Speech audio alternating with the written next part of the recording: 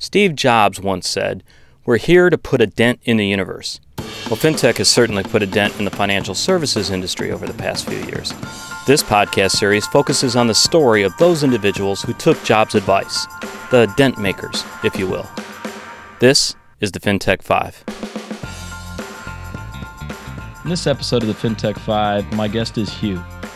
And that's it. I'm just going to go with Huy, because Huy, over to you. Full name, go for it. Hi, Sam. Hi from London. And, my full name is, first name is very simple. It's Huy, and the surname is Nguyen Trieu. Huy Nguyen. Okay, Huy. So that's it. That's what we're going with. Yeah, it's kind of fun. You know what? We met for the first time. It was in London. It was over. It was by level 39, wasn't it? If I remember right. Yeah, exactly. It was a few years ago in London, in the middle of Canary Wharf, actually. Yeah, just that's in right. front of Citibank, where I used to work. Yeah, that's right. You were still an MD at that time. So, so let's talk about what you're doing now, because you've taken the leap. You're the CEO of the Disruptive Group. What's the Disruptive Group? I moved from banking, from Citigroup to entrepreneur again in the summer of last year, and I launched the Disruptive Group. And our vision is really to try and to build businesses in finance by leveraging on technology and new business models. So we do a few things. We build businesses in finance.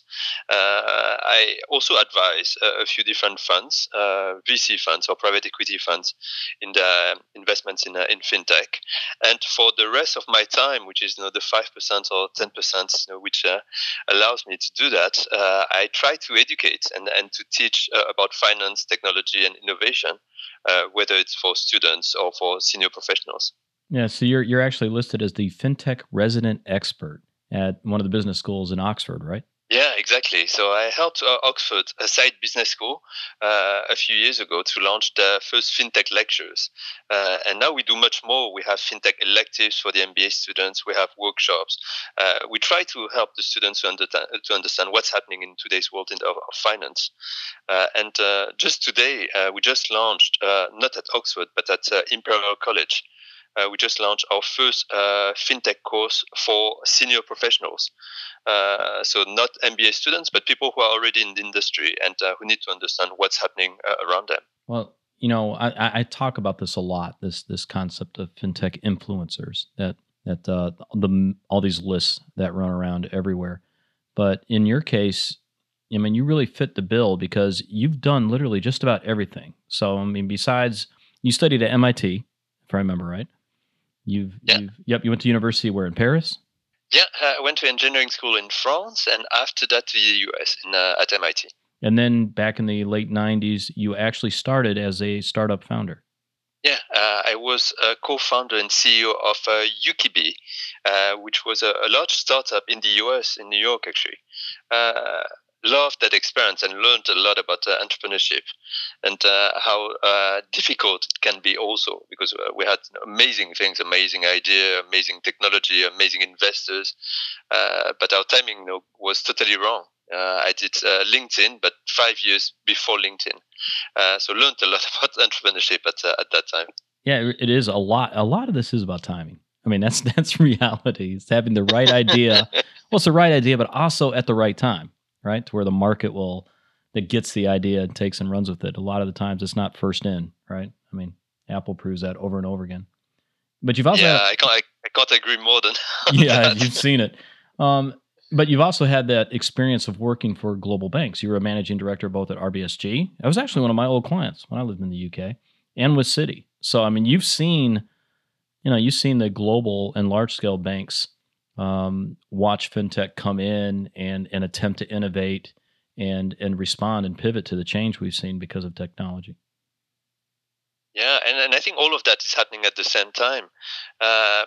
Both startups and smaller companies are getting into finance. At the same time, all the large organizations and the large banks are trying also to adapt and to use technology, for their benefit. For me, I saw all of that happening both within a large bank, also as an entrepreneur. I also helped quite a few entrepreneurs, and last year I thought that timing was right for me to, after 13 years in banking, to be an entrepreneur again, and that's why I decided to launch a disruptive group.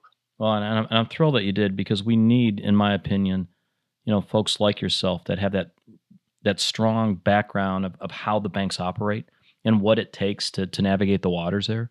But also, you got that startup background, right? I mean, you've been through the experience on both sides of the table, which that's worth its weight in gold, especially in London. You're a smart man.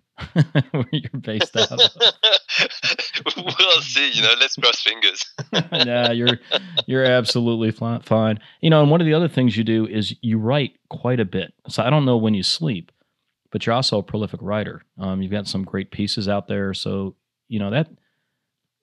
Why? I mean, where do you find time? I gotta ask that. You write on the tube? If the interview was about you, I guess I could ask the same questions. But I guess we all have different lives, and the reason is that we all love what we do. So I really love what's happening in finance, in fintech, and so I love writing. And the reason why I love writing is that first, it's for very egoistical reasons. It helps me. It helps me to understand much more about the world, about what's happening. It forces me to put things in writing. And at the same time, I love exchanging with people, because there are so many wonderful people in finance, in fintech, in technology who are trying to do things. And disruptive finance allows me to reach out to them and to exchange with very interesting people. So, okay, here's your favorite part, rapid fire. Okay, so here we go. And everybody, he's doing this like at 9:00 at night. So, after being stuck in the tube forever. So here we go. What's the last book you read? Don't remember. I can't tell you.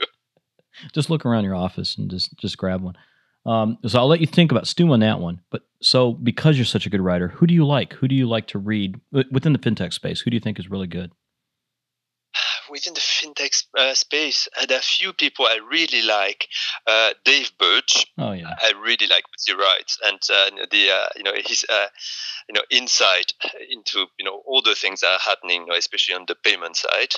I really like Chris Skinner.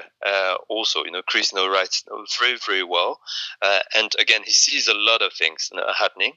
There's a writer I like, but he doesn't write that often.